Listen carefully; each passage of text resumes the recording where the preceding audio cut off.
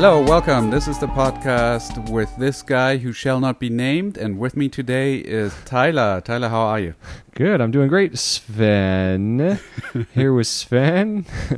This Guy Podcast. He is the guy podcasting, and if you're enjoying what you're hearing from him, go ahead and subscribe on the podcast app on iTunes or on Stitcher or on Spotify, wherever you are listening to us. We will appreciate it. We're talking about editing scenes, iconic movies, and we'll analyze scenes and talk about the editing and try to take something away that could be helpful for our work as well as Tyler's cat and maybe you as well. Yeah, we have a little bit of a co-host joining us that you may or may not hear throughout, and we're just admitting it now because we are editors and we realized immediately this is going to be a lot of editing if he keeps it up. It'll be fun. It's a new host. So Sven, how I heard about this new video that you didn't say this, but I'm assuming it was inspired by our Peter Rabbit podcast. First of all, you heard about it because we just talked about it before we started recording. Secondly, this video has nothing to do with Peter Rabbit. It's about music in film, specifically the question, when should you use music in a scene? When should you cut it into it? One of the scenes is actually from the movie we're going to be talking about today. Very cool, and it's also a movie that I had wanted to do this with for quite a while. Dissect, because there was something about this scene when I first saw it in the theater that I realized I'd never seen anything like it, and attributed it to the editing, and I've subsequently reversed that opinion. But I'm very curious what you think of it, Sven. Yes, before we get into it, I also wanted to point out that this is our 10th episode. So we're officially a 2-digit podcast. It feels amazing. It feels great to be part of the club of the 2 digits podcast. I read somewhere that 70% of all podcasts don't make it past episode 3. So now we're in the big league. How does it feel? It feels more real than it did in episode 4. It just feels more real. Like it's happening. But no, we've gotten this great response to it. It's really cool to see people suggesting stuff that we're reacting to. We get these really incredible videos from Dennis, which we should talk about. We had Clara recommend that we do that scene from In the Mood for Love last week. So it's really cool that there's kind of a community building, and the ultimate goal, of course, is to inspire people to make films. Just shoot stuff so that you can just edit. And that's our big goal, is that you check in every week and get a little more wind in your sails to do just that. Nice. You finish talking about that video? No, I guess I could say something more. First of all, so this is a really special video because I try something new in there with a brand. And I do a brand integration that's quite different from anything that I've seen or have done. So I'd be curious to know whether you think it's a little obnoxious or you think this actually works. But I thought with the subject matter, it really made sense, so I went for it. Yeah, check it out. I'm very excited to see it. Today we're going to be talking about I, Tonya. There was a movie that I've seen 10 years ago called Lars and the Real Girl. Do you remember that film? Right. Yeah, what does it have to do with this? It's the same director. Craig Gillespie, yeah. He has this extensive commercial career and then obviously segued into features. He did The $1 Million Arm with John Hamm, that Disney film. He did The Finest Hours, that surprisingly good movie with Casey Affleck and Chris Pine. And then he did Fright Night, which maybe was a huge misstep.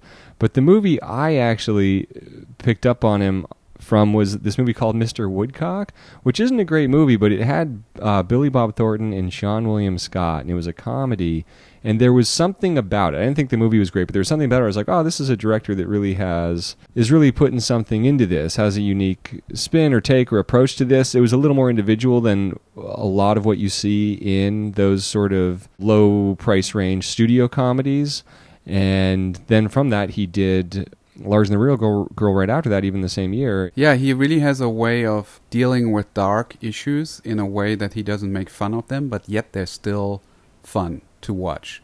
It's like quirky in a way. So I see that in I, Tonya, and I saw that definitely in Lars and the Real Girl. Yeah, I made the connection because it's the same editor also, which is Tatiana as Regal, and I heard her talk about both films. And then I realized, there is a similarity between those two films in terms of the style and the way that the story is being told. What else has she done? Tatiana? Yeah. Okay. Hold on. Stand by. Gotcha. She did. The Girl in the Spider's Web. Yes. She did The Finest Hours and $1 Million Arm as well. So she's been neck and neck with Gillespie this whole time. And Fright Night. She has. Oh, and she did Men Who Stares at Goats, the Clooney film that Clooney didn't direct, but I think Grant Heslov directed that. Clooney's producing partner. Oh, United States of Terror. I love that. So we have a couple of incredibly nuanced filmmakers in terms of the directing and editing, and they kind of straddle genre in an interesting way. And some of that is what I saw, I guess, in Mr. Woodcock. I don't know, but I felt like it was fully realized when I saw I, Tonya, which to me had been marketed. A lot of people were excited for it, rightfully, but to me, the way it was marketed, it just seemed very, to me, like dismissible, and it had the stigma also of Tonya Harding is America's villain, and all this stuff going into it, and then checked it out and was very, very, very pleasantly surprised by the film and understood all the hype, and I don't think it was sold right. For what it is. It definitely feels way more indie than you think it was if you haven't seen it. Much more low budget, but so much heart in it. So, I, Tonya is a 2017 American biographical film directed by Greg Gillespie. It follows the life of Tonya Harding and her connection to the 1994 attack on her rival Nancy Kerrigan. The film states that it's based on contradictory and true interviews with Tonya Harding and her ex-husband Jeff, suggesting that they're both unreliable narrators. And I think we should talk for a moment about, especially in terms of editing, the power that the unreliable narrator creates. Yeah. For an editor in terms of the storytelling. It's essentially a device through which you're being told something that is either the truth as opposed to what you're seeing, or you're being told something and then being shown visuals that show you that this narrator is incredibly unreliable and not telling the truth. And as an editor, there's so much you can do with that device. There's so many ways you can rearrange footage and move things around to heighten and exploit moments by having an unreliable narrator. It's a really great way into seeing how your character really feels without it having to be expositional as well. Right. It gives you a lot of creative freedom, creative license to play around with things. So sometimes reality could be distorted. You don't have to be as realistic with certain experiences, which is great, because then you can be more playful with it. The other thing that's noteworthy... Sorry, I have to punish someone. I'll be right back. Okay, cool. Is he hitting his cat? Is that what's going on? I'm just going to Google animal welfare right now. Just give them a heads up. Might be too late, though. Is everything all right there? You good? He started chewing into a bag of fucking laundry detergent. Oh, so you were saving him as opposed to trying to kill him. Yeah. Nice. Yeah, it sounded like something different than what it was. I was giving a play-by-play. Okay. Sven's an unreliable narrator. He did not tell you what was happening. All right. So unreliable narrator gives you creative license, which is a good device for this film because we are getting a completely different perspective than what we've been fed through the media on her side of the story, which is something we were never given, whether you support it or not. So, as always, we have a YouTube clip that we're going to put it into the description of this podcast and see if you want to watch along. If you are on a run or you're in a commute, you can't actually watch the video. That's fine too. We're going to describe it for you, then talk about the editing. You ready? Who's going to talk about it? Let's both. Okay. We're starting at 0-0. And 3, 2... Okay, so here we are. We're getting ready to go on to the ice with Tonya. And this is just an incredible tracking shot right here. This is one of the things I watched rewatching it. This is the main point of why I think this scene ended up impressing me so much, which we'll get into in a moment. But look how incredible this shot is. It's wrapping around her. It's ending in this wonderful composition. And then we have this great cut point right here that with the music edit. And that just gives it a lot of great energy. And we're back into another wonderful tracking shot. Yeah. It moves right into skating. I mean, it's really unbelievable what they're allowed to capture. Another just amazing shot of the judges. And look at this push in on the husband. Yeah, that's really significant. All these push-ins right now. Yeah, cutting to the skating is very powerful. To the skates on the ice. Those cuts are what made me really kind of take notice of this. Push in right here. Very nice. There are some invisible edits here. I'm sure we're going to identify when we go back. Another push in. Sure. And there is actually an edit I really don't like in this. I realized too. Oh, I'd be curious to see which one. So how do you feel about... I don't think that's her right there, by the way. Yeah, I was going to talk about that. She's loving it. She's doing great. And then this is definitely Margot Robbie. So we're seeing the whole routine, and this is inspired obviously by the actual routine that Tonya Harding did. I actually watched that one, and I have something to say about how they did this different than the real one. Oh, wow. Okay, there was an cool. invisible cut right there. Yeah. And then it is over. They're impressed. We know she's done well through their reactions. The mom is not having it.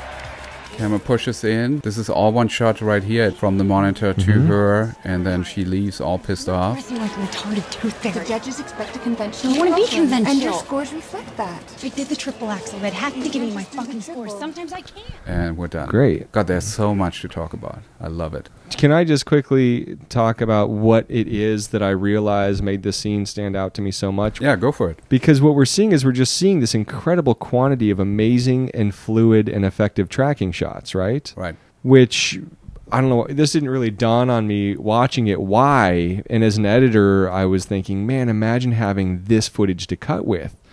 When they would cut to the ice skates, an insert of the ice skates that in the same shot becomes, a tracking shot that's surrounding her as she's spinning around. I mean, so much amazing stuff. And I realized, listening to an interview with the director, that wasn't necessarily planned, where they blocked all that out, tracked it out and everything. What happened is they had a camera person, when they're sitting there trying to figure out how to shoot this scene weeks before, months before even, who said, hey, I skate. And they're like, okay, like, all right, so I guess you can have skates on. Like, the idea of a camera person being on ice skates seemed weird to them. He's like, no, I really skate. Like, let me show you something. And went with a friend of his who is a skater, put on some skates, and ice skated with her as she did some routine, and then showed them the footage, like, this is what I can do. And they were like, holy crap. So you think about what we essentially have here, Sven, is we don't have set tracks. We don't have rollers. We don't have a dolly. We don't have a jib. We have a dude on ice skates who can go anywhere on this entire rink and create an amazing tracking shot or go from one tracking shot to another. And that's why when you look at this scene, you see this incredibly impressive camera work. And unless someone wants to do a movie on an ice planet, it's hard to imagine a scene where you, like, I want to just start icing sets. Being able to move a camera like that, it's impossible in any other situation. I think the most amazing thing of that story is that they didn't hire somebody that is a skater and a cameraman. It just happened. And that's filmmaking, right? You're discovering the stuff in the moment, in rehearsal or on set or in the editing.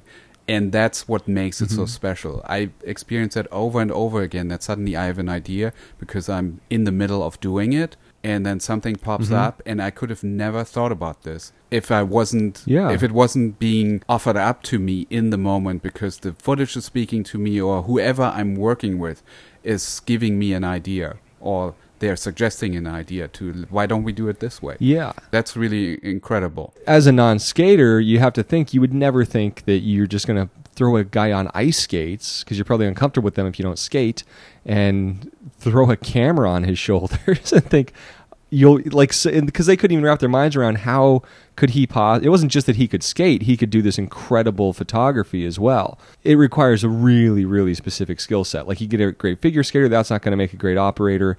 They just happen to get super, super, super lucky with this. Yep. There's a roughness to the scene that has a certain charm to it that I think if, like, David Fincher would be doing this scene, it would be way more polished, and you wouldn't be able to tell that there's some CGI used in here or any of that stuff. But it's still, this works better for me because it's raw and authentic. I love it. Yeah, and it's so cool to look at from an editing perspective, like I was saying, and I don't know if that was clear, but a cut like the cut to her ice skates, that's such a powerful thing you can go to at any time. That's such a great way to transition from a crowd reaction or something like that. And there, again, just even filming the people off the rink, there's so many great shots they get. So I think we should talk about a couple of specifics. One is the hidden cuts in there. I'm sensing that there are like 3 or 4 hidden cuts in there. I don't know if you feel the same. But if we, for example, go to 36 seconds when we're going to her feet, I feel like there's a cut there. What do you think, Tyler? Let's see, I'm at 30, I'm watching it, she's spinning around, or she's throwing her hands up, she starts skating backwards, and you think there's a cut when it goes to her feet? Yeah. I don't think that there is, I don't want to believe there is, but there's definitely a different person's face. I mean, her face is definitely on. Yeah, so I guess maybe there would have to be a cut. I don't know, that's a good call to put out there to the This is a maybe. to the listeners. It definitely feels to me. Let's keep going. Okay, I'm at 50. 53. That's where the CGI, we're really at 53. We need to be talking about that. Right. For this very moment right here, because there's just no way that's Margot Robbie. Okay, and more push-ins. Mm-hmm. She's doing the final CGI spin. at 124. Yep. There's one more hidden cut. I noticed for sure. I know the one you're talking about. 136. It's like towards the end Spinning when we land on her face. again. Right. That makes a lot of sense. Because obviously she isn't doing this spinning. That was a cut right there. Right here. I swear I saw. So we are at 150 roundabout where it starts. Mm-hmm. Boom. Somewhere here at 152, I want to say, is a cut. Okay, I'm gonna raise you because I think it's somewhere else. Oh, I'll tell you where I think it is. I think it's sooner. Okay. To like Heidex, it's not where you'd expect. I think it is right. Boom, right there, right at 146, 147 is my 146, theory. And then 147. Margot Robbie, I think finishes this routine. Is my theory. Yeah, there was a cut right there. You're absolutely right. It's actually a jump cut. You know, it was just so she could finish it. But yeah, it's interesting to look at. I feel like such a jerk doing this podcast because we're taking someone's meticulous work, the scene we admire so much, and we're like, look at this, look at that, they missed this, they missed that, and it's fine. I mean, appreciating movies for the craft is what we're doing, and it still works. I mean, it didn't pull me out. I remember when I first saw this film, I even noticed the CGI. Like if we go back to on 53, 54, just freeze it there for a second. Look at the face. This almost feels like just photoshopped in. I know they did some tracking and some 3D scanning and all that stuff to make it look as perfect as possible, and they had a real CGI company do it.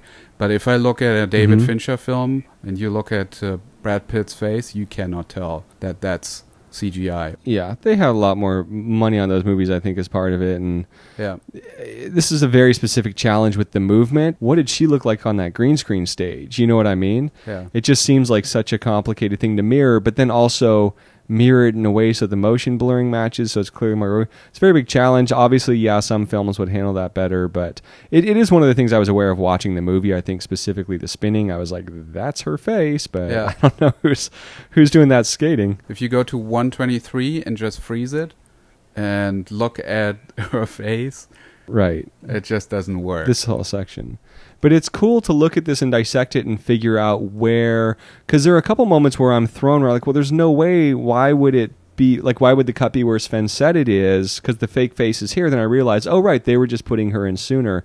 So they're like finding ways to be sneaky just to make it more smooth. And manageable. Yeah, and also the other thing about this is that as filmmakers watching this, to me as an editor or filmmaker, it empowers me when I know about little sneaky stuff other people have done that you may be like, oh, well, that's dishonest. That eradicates this entire skate sequence. No, that's not the case at all. It doesn't take away from Margot Robbie's Academy Award nomination. It just empowers me as a filmmaker because I realize, oh, if this was so effective to me in the theater when I saw it. Yeah, and it feels to me like this is like Pullman's process, and that can be done on a much smaller scale as well. If you just have a friend with After Effects, you can probably get pretty close to this. If you have a friend who knows how to skate and then you get a GoPro or whatever, you could tell a story that's similar in terms of the action and probably pull it off with very little money if you wanted to. One of the recent episodes of the Showtime show Kidding, the Jim Carrey show, and there's a comparison online of it, but there's this amazing time transition that's done with no fades or anything. And I just figured it was all computer stuff, and it's so seamless. It wasn't until a friend sent it to me a few weeks later that I realized that was 100% practical, the way that they did it. And it's really cool because it's Michel Gondry, and as the camera moves around the room, people are just running and changing the set out, so you see time transitioning as it goes, and it's really cool, and you would never know. Let's finish up the CGI part with just the note that the audience is all CGI pretty much, at least in the wide shots. Good point. She's basically skating in an empty stadium, And that you can't tell at all. That feels like a full house. And nor are you paying attention to that. True. If you're thinking about that in the theater, then this scene ain't grabbing you the way it did me. Yeah. And also, why there are possibly some hidden cuts that maybe we didn't even catch is because they need to break up the choreography. So to reset the camera and just pull off these really complicated moves, having a little bit more control for each beat can be really helpful. That's why you put these hidden cuts in there, make it feel like it's one continuous movement. Nobody will ever notice, but you compartmentalize the whole thing, makes it more manageable. But one last thing I want to say about this real quick is and this is one of the weird ones where I watched this multiple times this week for some reason. Yeah. And even doing that, I had this takeaway from it, even until just a moment ago, you made me realize this, that, hey, you're on ice skates, they probably just grabbed a ton of options. And it has that feel, but I realized, I just figured they did the routine, she just did the routine like 40 times, and they just skated around and got it from all kinds of different angles. But you pointed out that's not the case at all, because it's incredibly elaborate. It's not Margot Robbie just doing it with the guy on ice skates. They're switching between skaters, she's doing some of it, someone else is doing other parts, so it has that illusion that it's just kind of grabbed at random when it's clearly an incredibly meticulously laid out scene. And I hadn't even figured that because it was so well executed. So my hat's off. This is storyboarded and figured out before, and I'm sure in the editing they still change the pacing. When do you go to the audience? When do you go to a reaction shot? That kind of stuff. But the overall concept of this routine, I think, is pretty much planned out beforehand. Incredibly planned out. And in terms of editing, again, there's not a ton of cuts in it, but it's more about what's going on behind the scenes and the purpose of those cuts and what we're getting away with. Yeah, and cheating and making us forget that it's being cheated. There's so much, especially in the storytelling. I want to point out what I noticed when I watched the actual routine, how they took creative license with that and why they made those choices. So one way to do a scene like this is to be very faithful to the actual routine, the way it was covered on television back then, whenever this was. Try to recreate that moment, because it's a biopic, right? You want to recreate history. Yeah. But the director felt like, no, this has to be more of an experience where you feel like you're in it with her. Right, because it's her story. We're following her arc. That's who we're tracking with. She's our protagonist, so it's very important that we're experiencing her emotions through her face in those moments. Yeah, exactly. So, and that's why he's intercutting all these push-ins to the faces of all the players in the movie. Her mother, her abusive boyfriend, spoiler alert, the judges, the trainer, all that stuff is by design to suck us in, to make us feel like, how are these characters experiencing this important moment in her career? Because even with all this, this tremendous, fabulous, fun skating scene, which just on its own merits is great to watch, as a film, you're still completely feeling that conflict between her and her mom. Yep. Which is the note that carries it through this. It gives it that added quality. Yep. The original routine actually consisted of, I believe, 3 different songs. And the ZZ Top song is at the end, and they never used the actual lyrics, the vocals in the song, because probably it wasn't allowed or was a license issue, whatever it is. Director decides he's not going to go through 3 different songs. He's going to pick the best one, and he's going to go full on the way that it should be to fully enjoy this moment. I mean, this is special because nobody's ever done a ZZ Top song or anything like it in an ice skating routine that's supposed to be like all about grace. ZZ Top is not graceful. It's hardcore, it's rock, it's like Trailer Park to me in a way. And this really reflects what Tonya Harding, what her background is. And to fully embrace it in that scene is a creative choice that the director made to really push the envelope. This was a really fun one to do. If you like what you're hearing, tell a friend about the podcast. Tell them to check it out. Hit subscribe on whatever app you're listening to us on. It is much appreciated. And keep sending the suggestions. Keep sending the feedback. Get in the comments on Patreon. Share your input. Because I feel like people are going to be able to look at this one, Sven, and have a lot of insight and notice stuff we didn't in terms of the way things are hidden, where it's CGI, where the cut was to allow the CGI, where it's real Robbie, where it's not real Robbie. And I think that's going to be a lot of fun. So I'm looking forward to that, although maybe the editor and filmmaker won't be. Yeah, and let us know if we were a little harsh on this. I mean, I did say, okay, that CGI shot there didn't work for me. Let me know if I was too harsh on the filmmakers, and I'd be curious to see how you felt about it. Yeah, and we're not doing it to be harsh. We're not doing it to tear down. We're doing it to learn and to give ourselves tools. Totally, yeah. It's sort of like And understanding a 3-act structure. all we want to do is appreciate it and learn from it. So Sven, this happened so fast on top of Dennis putting his video out. I didn't get a chance to check it out, but it sounds like people are liking it more than the podcast. Oh, you haven't seen Dennis' video yet? You should definitely check it out. He did one for Mood of Love, which was the episode we did last time. It's our most viewed episode so far, or most listened to. And he did a Nice. visualization of the actual scene analysis. And what I really like about this new one is that it's much tighter, very little setup. We just get right into the scene, and it's a really helpful companion piece. If you don't really want to play along, you don't want to like press play when we tell you, but you still want to see what we're talking about, not just hear. These Dennis bonus videos are just amazing. Thank you. I like to listen. Yeah, thank you, Dennis. I like to listen to the podcast because you kind of take it in an auditory way and really kind of visualize and think about the stuff, and then look at it with the actual visual examples. I think is a good way to go too. What you could also do, which is maybe another way to approach it, because I had somebody say, oh, I wish I would have seen the movie before or the scene before you start talking about it. Just click on the link of the video. Just watch the scene without our commentary first, see what you notice, then listen to the podcast and see if it links up. That could be also a very interesting experience. Let us know. Yeah, and as Sven always says, Yeah, what does he say? well, I always say thank you to Curter for the music, and Sven says, Happy editing. I was waiting for you. There's no sane zone, so put your head between the speakers. There's no sane zone, so put your head between the speakers. There was one cut I didn't like in this, but What was it? let's not go back for that. Oh. I can't find. Oh, they're around 111. 111. All right. Yeah, 110, 111. I'm going there right now.